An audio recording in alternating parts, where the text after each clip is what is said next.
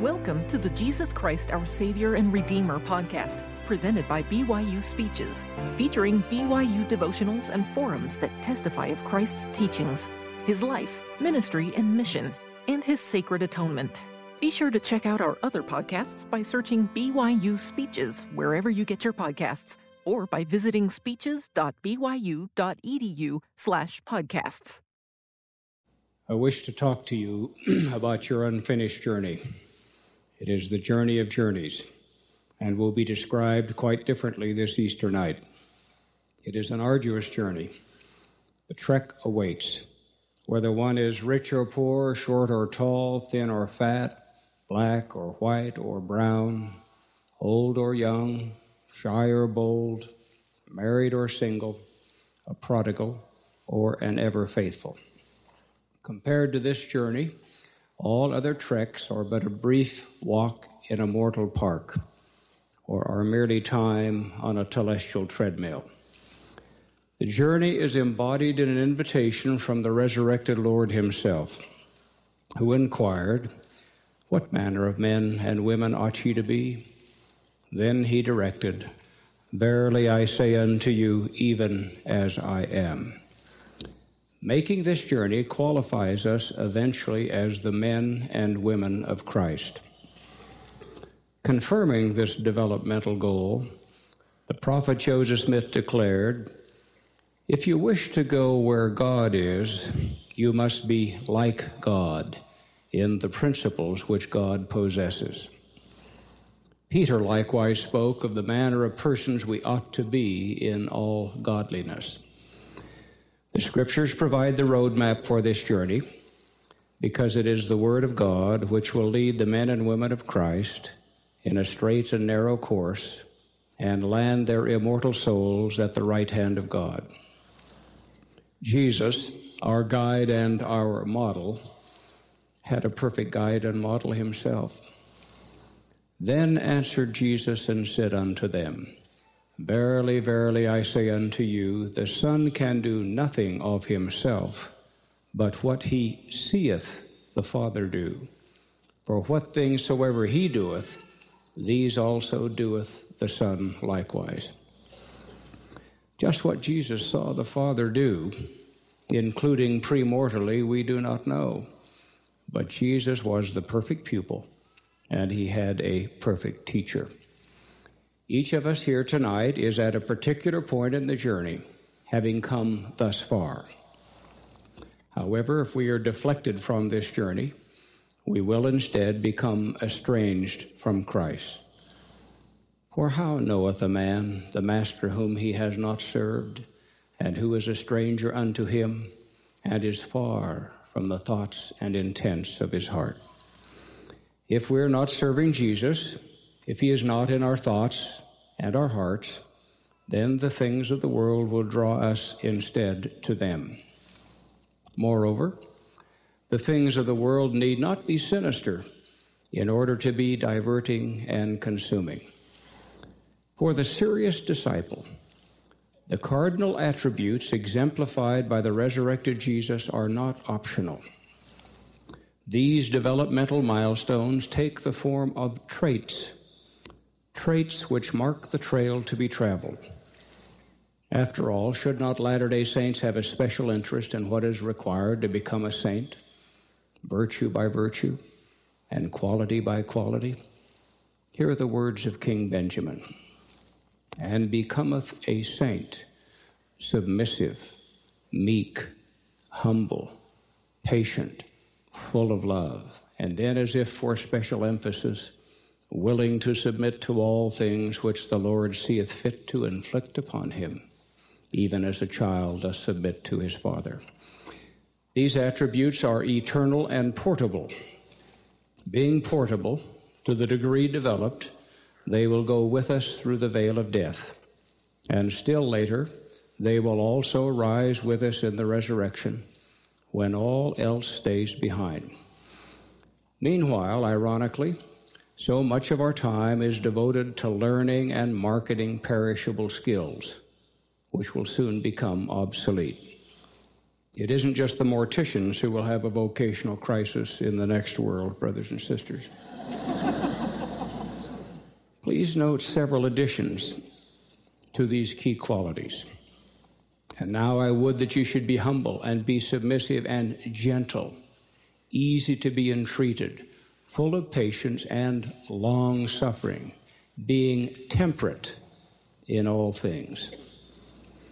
Unsurprisingly, the disciples' way of using power and authority will reflect these same qualities, for he is to lead by persuasion, long-suffering, gentleness, meekness, love unfeigned, and kindness. Such should become our leadership style. It is certainly Jesus's. Numerous other scriptures describe the same small cluster of spiritual qualities which the men and women of Christ are to strive to achieve in their lives. The outcomes that should be there for each of us. When significantly developed, these qualities will convey the added authority of example. And you and I have seen that authority, and we are filled with admiration for it. Since Christ also declared, "If ye love me, keep my commandments," clear and specific obligations clearly rest upon us, especially when we ponder this next commandment, which if we love him, we will strive to keep. Be ye therefore perfect, even as your Father which in heaven is perfect. The Greek rendering for perfect is, by the way, complete, finished, fully developed. After his atonement and resurrection, Jesus included himself as our pattern.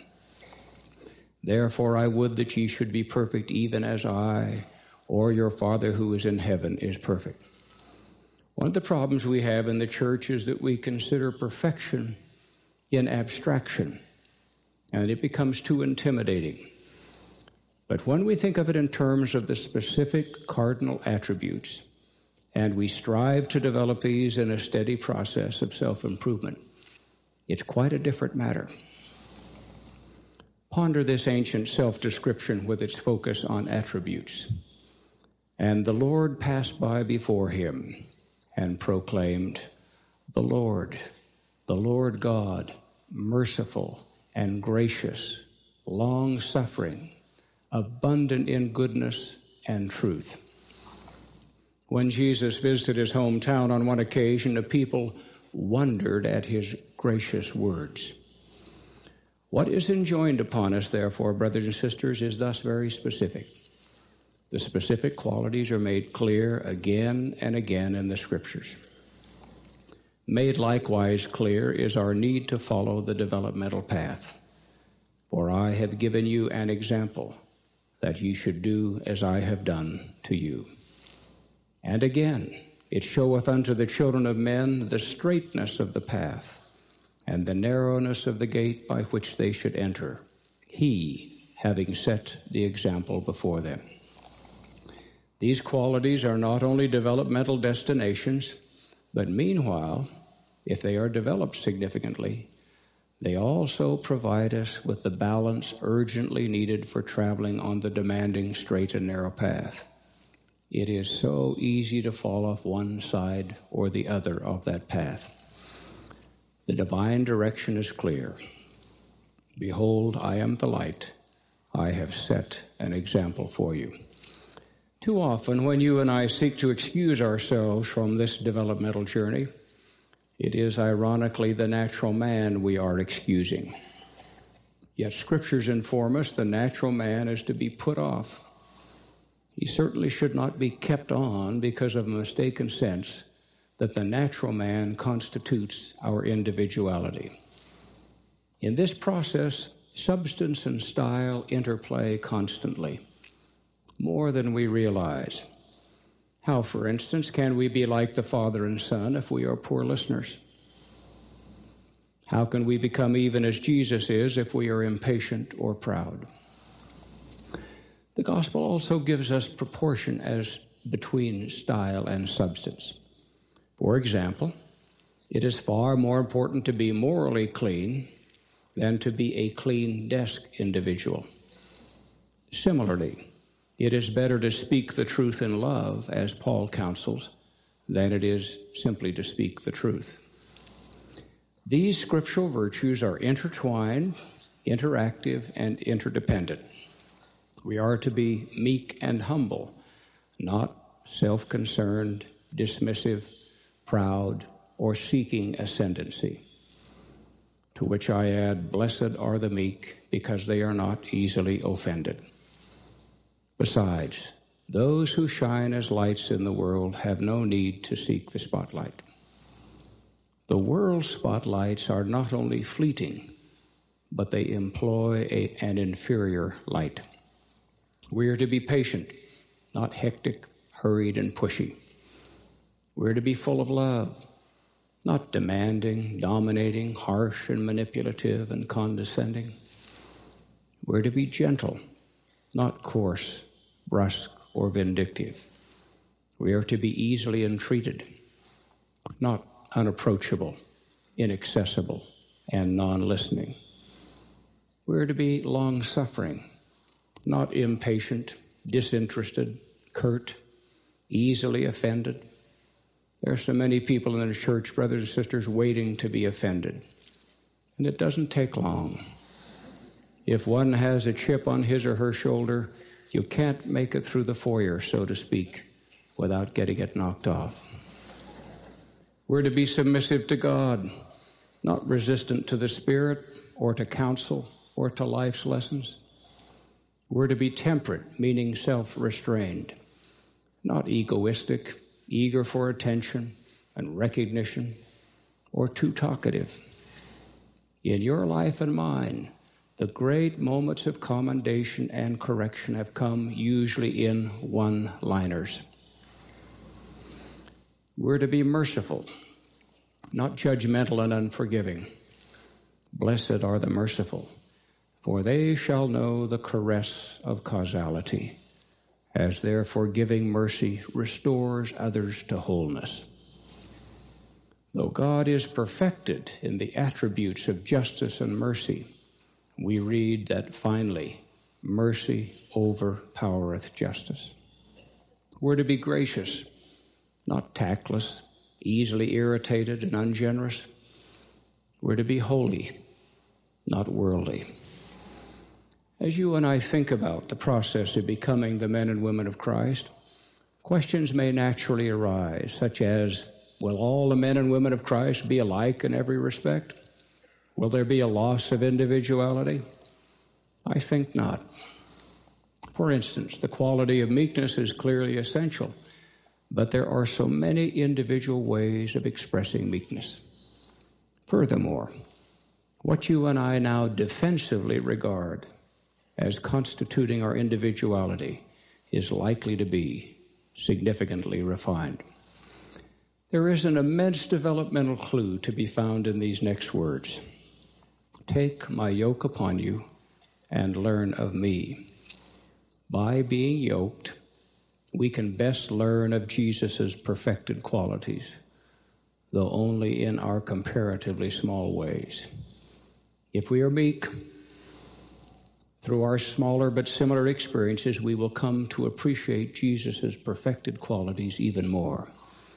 And then, brothers and sisters, our adoration of him produces a desire for emulation of him. The prophet Joseph, whose own life was lived in a crescendo of self-improvement amid adversity, observed, quote, "The nearer man approaches perfection, the clearer are his views, and the greater his enjoyments, till he has overcome the evils of his life and lost every desire for sin, and like the ancients, arrives at the point of faith, where he is wrapped in the power and glory of his Maker, and is caught up to dwell with him." But we consider that this is a station to which no man ever arrived in a moment. The clearer one's views, the more we see things as they really are, and the greater the happiness. Thus, beyond the free gift of immortality, Working out our salvation includes working out the development of these eternal virtues in our lives. Given the tremendous importance of these virtues now and in the world to come, should you and I be surprised if, to hasten the process, the Lord gives us individually the relevant and necessary clinical experiences? We don't usually seek these, however. Yet they seem to come, don't they? Even when we don't remember having signed up for a particular course. Sometimes we find ourselves enrolled again in the same course. Apparently we were only auditing before. Perhaps this time it can be for credit. Emerson pled, "Give me truths, for I am weary of the surfaces." You and I live in a world amid so much that is inane. We're surrounded by so many little and superficial things. It is only in the bright light of the restored gospel that we can see the truth, who we really are, what our possibilities really are. Jacob wrote, "We not only see things as they really are, but as they really will be." The Lord loves each of us too much to merely let us go on being what we now are, because He knows what we have the possibilities to become. It's really all part of the journey of going home. Developmentally, we are all prodigals. When we come to ourselves spiritually, we too will say with determination, "I will arise and go to my Father." Thus, the true celebration of the risen Lord of Easter is one of emulation as well as adoration for Him. Since He is risen from the grave, let us not be dead as to the things of the Spirit. How can we celebrate the empty tomb with empty lives? How can we celebrate His victory over death by being defeated by the world? May I now speak further to you of Jesus, of the resurrection, and of the atonement. Christ's death and resurrection were specifically foretold in a multitude of scriptures, including this one from Isaiah. "Thy dead men shall live. Together with my dead body shall they arise, and the earth shall cast out the dead." Ponder how dramatically that prophecy was later fulfilled as recorded by Matthew. "And the graves were opened, and many bodies of the saints which slept arose, and came out of the graves after His resurrection, and went into the holy city, and appeared unto many." As signified by Jesus' personal resurrection and the recognition of Him by friends, immortality is not being one droplet in some floating sea of cosmic consciousness. Resurrection is not being a mere molecule in an unremembering cloud of drifting molecules. Jesus' resurrection was personal and recognizable. So will ours be. Did not the resurrected saints go into Jerusalem and appear unto many? Oh, how we adore Jesus for His atonement, for His free gift of immortality to us all. Consider for a moment, how would we regard Christ without the reality of His atonement and resurrection? How would we regard the Sermon on the Mount without the resurrection of the sermon giver, and eventually all of us? Without the reality of God's plan of salvation and Jesus' atonement, how could the meek truly inherit the earth? How could the pure in heart really see God? No wonder Paul wrote of Christ the following: "In Him all things hold together." When collectively or individually, brothers and sisters, things seem to fly apart for us at times, What fitting imagery! In him all things hold together. Given the centrality of the doctrine of resurrection, the restoration has as one of its main purposes to witness not only of Jesus' resurrection, but that of all mankind. And righteousness will I send down out of heaven, and truth will I send forth out of the earth, to bear testimony of mine only begotten, his resurrection from the dead, and also the resurrection of all men. There are so many ways in which Christ holds all things together. In fact, the Scriptures advise all things bear record of me. At Christmas time, for instance, we celebrate a special star which announced Jesus' birth at Bethlehem. Thus, the so-called Little Star of Bethlehem was actually very large in its declaration of divine design. That star would have had to have been placed in its precise orbit centuries before it shone so precisely. Pervasive divine design is thus underscored in what the Lord has said. All things must come to pass in their time. God's overseeing precision pertains not only to astrophysical orbits, but to human orbits as well. This is a stunning and sobering thing for us to contemplate, because each of us is in our own orbit, and we have obligations to shine as lights within that orbit. In Jesus, there is a unique blend of both meekness and majesty. Though the Lord of the universe, Christ was meekly willing to live in this world, which he created under the Father's direction. In Paul's words, Jesus agreed to reside on earth as a person of no reputation. We sing of his birth. The stars in the heavens looked down where he lay. The onlooking universe was created by him under the Father's direction, involving, we are told, worlds without number. Thus, the meek Christ child was cradled not only in a manger, but he was also cradled in the majesty of his own vast creations. Even the least of these, when we contemplate the heavens, permits us to see God moving in his majesty and power. Do you and I not sing the hymn occasionally about how all the worlds thy hands have made? On the Eastern Hemisphere, the special star which signaled his meek birth was recognized only by a few shepherds and several wise men. However, when Christ comes in majesty and power, the sign of his second coming will be given, and all flesh shall see it together.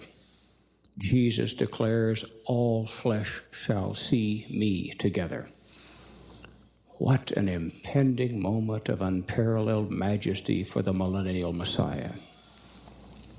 Yet it was preceded by the meekness of his mortal messiahship. He created worlds, and yet he was merely regarded as being a carpenter's son. He called and inspired Old Testament prophets, yet Jesus was regarded by some in the meridian of time as being less than Moses and Abraham. In his meek mortal ministry, Jesus spoke of how he had other sheep. Still later, when with those other sheep on this hemisphere, he spoke of still other sheep whom he would visit. Brothers and sisters, how many folds and flocks does he have? We do not know. But there are inklings of his majesty, for by him and through him and of him the worlds are and were created, and the inhabitants thereof are begotten sons and daughters unto God. Yes, this great and true shepherd, in meekness, revealed to a solitary Samaritan woman that indeed he was the Messiah.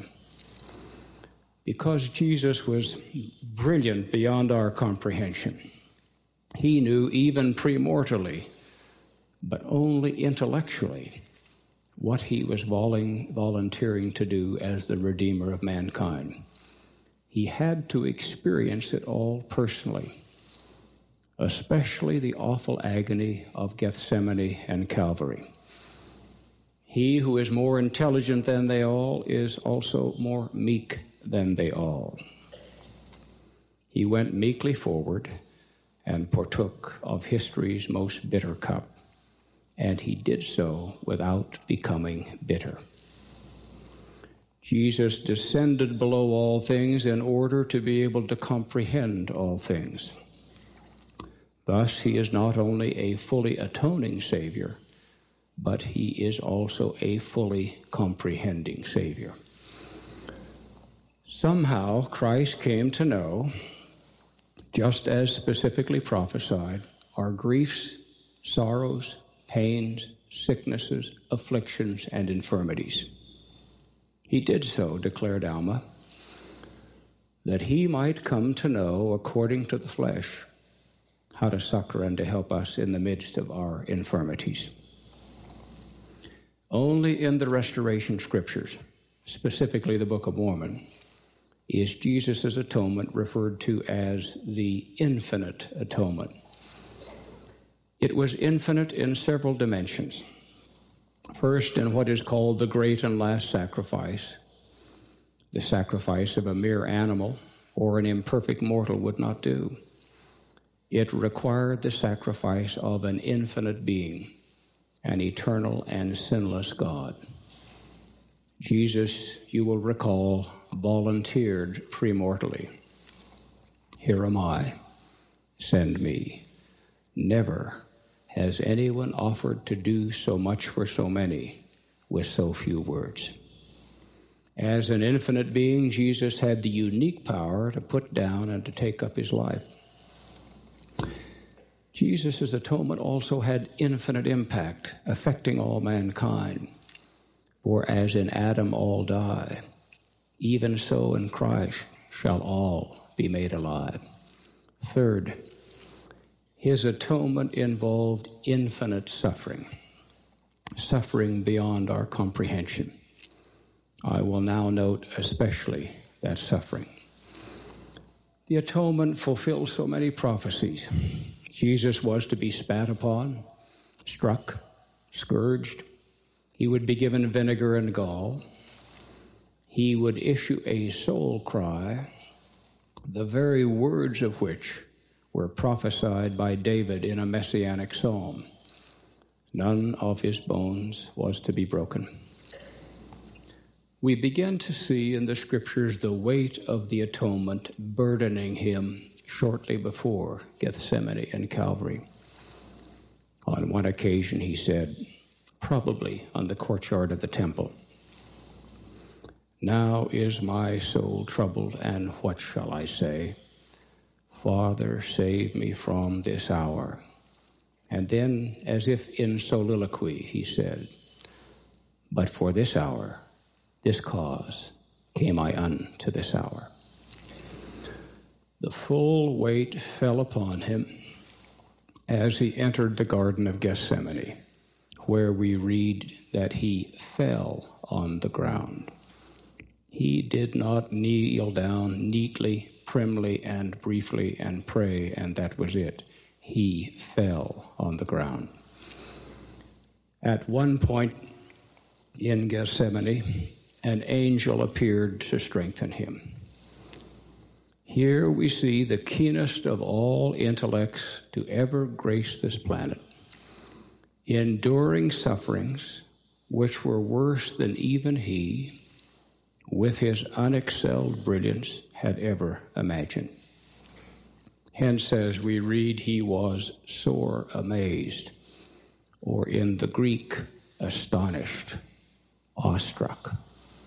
He became, we read, very heavy, which in the Greek means depressed and dejected. Then in the garden, he issued what is called the Abba cry. It was the most intimate, familial cry of a child in the deepest of distress for his father. All the cumulative weight of our sins, those of the whole human family, fell upon him. He and he alone bore them. Thus he is able to say, I have overcome and have trodden the winepress alone, even the winepress of the fierceness of the wrath of the Almighty God. Think of that phrase, brothers and sisters. The fierceness of the wrath of the Almighty God. This would include all the penalties which a just God who cannot look upon sin with the least degree of allowance would require. Could there be any wrath more fierce than divine wrath? Especially as God's purity has encountered over the centuries cumulative mortal grossness, including the vilest of all human sins. Jesus bore them. Indeed, he was alone, for none was with me. His astonishing personal triumph was complete. Yet he who premortally had promised he would give glory to our Father kept that promise, saying after accomplishing the atonement, nevertheless, glory be to the Father.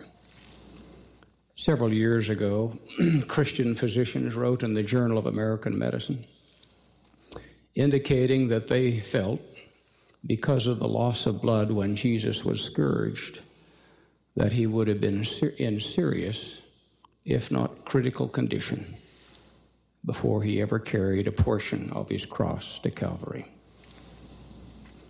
Other scholars say that Jesus was likely scourged with a Roman flagellum, something like what you and I would call a cat of nine tails, with sharp metallic objects at the end of each thong. If Jesus assumed the usual posture for scourging, it would have been kneeling before his scourger so that the muscles of the back were tensed and thus would be more easily torn and shredded. He would have bled profusely and would have lost much blood in addition to what he lost earlier while bleeding at every pore in Gethsemane. No wonder he needed help to carry the cross. Jesus bore all mortal sins, mankind's cumulative total, a total which exceeded the sum of all the parts, including the sins of even the worst and vilest sinners of all human history. Thus, Jesus, of his suffering, could truly say later that, quote, he descended below all things. The severe requirements of divine justice were such that while Jesus was on the cross, wrote Elder James Talmage, in order that the supreme sacrifice of the Son might be consummated in all its fullness, the Father seems to have withdrawn the support of his immediate presence, leaving the Savior of men the glory of complete victory over the forces of sin and death. But what an awful and awesome aloneness. No wonder the cry of forsakenness split the air over Calvary. What deprivation, especially after the special and extended closeness of the Father and the Son. Jesus had always had his Father's Spirit to be with him, but he was apparently left alone. And there then came the soul-rending cry, my God, why hast thou forsaken me? What an awful aloneness. Is it possible, brothers and sisters, that Jesus needed to suffer and experience aloneness, not only so his personal triumph would be total, but also in order that he might know, as Alma says, according to the flesh, what it's like to feel forsaken? In any case, he felt forsaken and alone. Compared to his feeling forsaken, what are our occasional feelings of being forsaken and alone? Or our personal feelings of being unnoticed and unappreciated? Or our individual deprivations? All of this emptying agony preceded the empty tomb, which signified the glorious resurrection, as our choir will sing in closing. In his later comments on the awful but glorious atonement, Jesus uses words like sore and exquisite. Jesus tells us that he suffered both body and spirit, the compounding of pain. Interestingly, he does not mention having been spat upon, struck, receiving vinegar and gall, being scourged, etc. He does say that he trembled because of pain, and would that he might not shrink. That is, that he might not fail to go forward and partake fully of the bitter cup and finish the atonement. As already indicated, he partook of the bitter cup and did so without becoming bitter. Mercifully, for all of us, he did not shrink. All that moment, he said, and behold, I am the light and the life of the world, and I have drunk of that bitter cup, which the Father hath given me, and have glorified the Father in taking upon me the sins of the world, in the which I have suffered the will of the Father in all things from the beginning. I have overcome, and have trodden the winepress alone, even the winepress of the fierceness of the wrath of Almighty God. Jesus thus became our fully comprehending and fully atoning Savior. No wonder we sing of him, how great thou art. Why did he do it? And the world, because of their iniquity, shall judge him to be a thing of naught.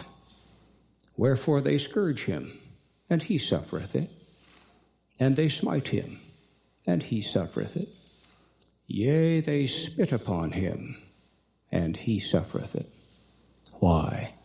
Because of his loving kindness and his long suffering towards the children of men. Ponder, if you will, for a moment the word loving kindness. It is a special word. It is a glorious attribute.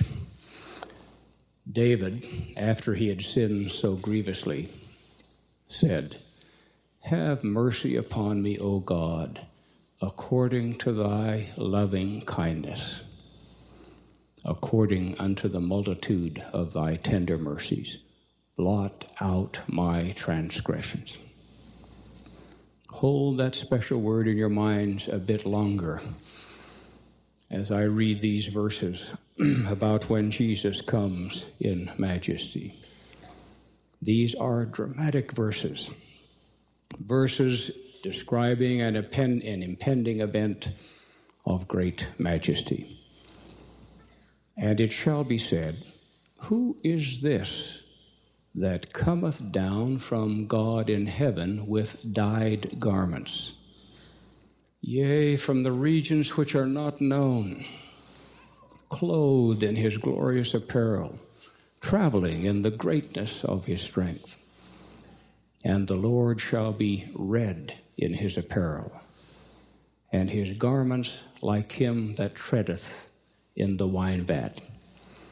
And so great shall be the glory of his presence, that the sun shall hide his face in shame, and the moon shall withhold its light, and the stars shall be hurled from their places. And his voice shall be heard, I have trodden the winepress alone, and have brought judgment upon all people, and none was with me.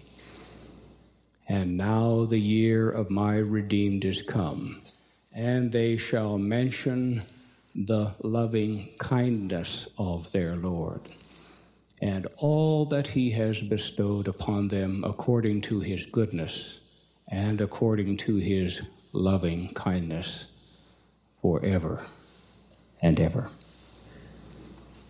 Blessed be God the Father for his loving kindness in giving to us his only begotten as our Redeemer. We do not know, nor could we appreciate if we did, the feelings of the Father as he watched his firstborn go through the atonement. But how great our Father is. Blessed be the Son, Jesus Christ, for his loving kindness in atoning for our sins. In the words of our hymn, I scarce can take it in.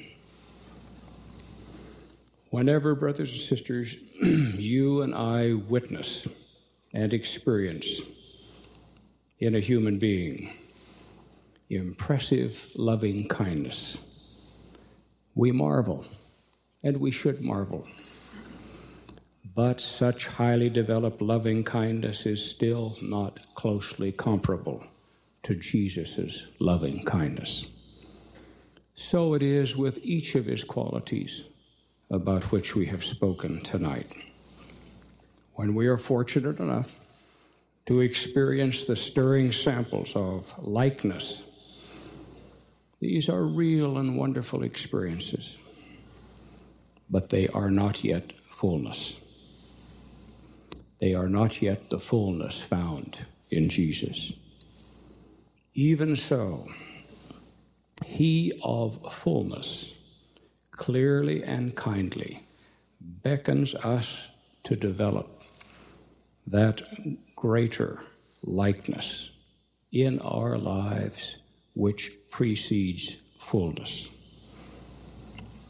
It is that likeness that will give us the light in our lives so that we might do, as Paul says, shine as lights in the world. These are the attributes that convey to us the added authority of example. And as we emulate him by developing likeness in these attributes, he will bless us and magnify us for his purposes. My quorum president, President Howard W. Hutter, said 26 years ago in April General Conference, he loves the Lord with all his heart who loves nothing in comparison of him and nothing but in reference to him. As one of his special witnesses, I testify to you tonight that he is risen. And how marvelous it is, even given the great distance of the trek spoken of earlier, he beckons us to develop this likeness so that one day we may have fullness with him. It is the journey of journeys. Nothing else is even remotely comparable to it in its importance. There is nothing in comparison of him. Indeed, as Paul said, in Christ all things hold together. That is my witness to you on this Easter night. the reality of his mercy, the genuineness of his loving kindness. And he has said to us, "What manner of men and women ought you to be? And I say unto you, even as I am." What an invitation. And implicit in that invitation is the possibility of its realization. I salute you for who you are, but more importantly, for what you have the possibilities to become. There is none like him. And as he has said to us in the marvelous imagery of Holy Scriptures, I wait for you with open arms. But it is we who must go to him in this journey of journeys. Finally, I witness to you as to the reality of the great atonement. It is the central act of all human history. Nothing else even approaches it remotely in terms of significance. Meek Jesus, here am I, send me. And the Jesus who will come in majesty and who says of that impressive, powerful moment, what we will say of him is that we will hail him for his loving kindness. If we love him, we must so love one another. He is risen.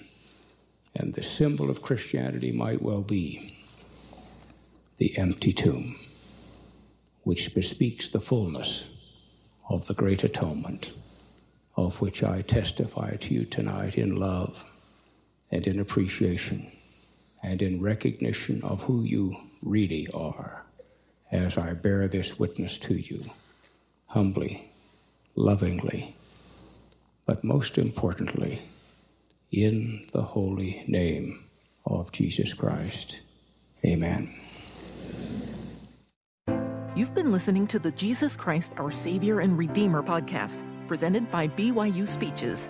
Please check out our other podcasts of recent speeches, classic speeches, and BYU Speeches compilations on overcoming adversity, by study and by faith, Come Follow Me, Love and Marriage, and the Prophet Joseph Smith. Go to speeches.byu.edu and click on podcasts for more information. You can also find all BYU Speeches podcasts at your preferred podcast provider.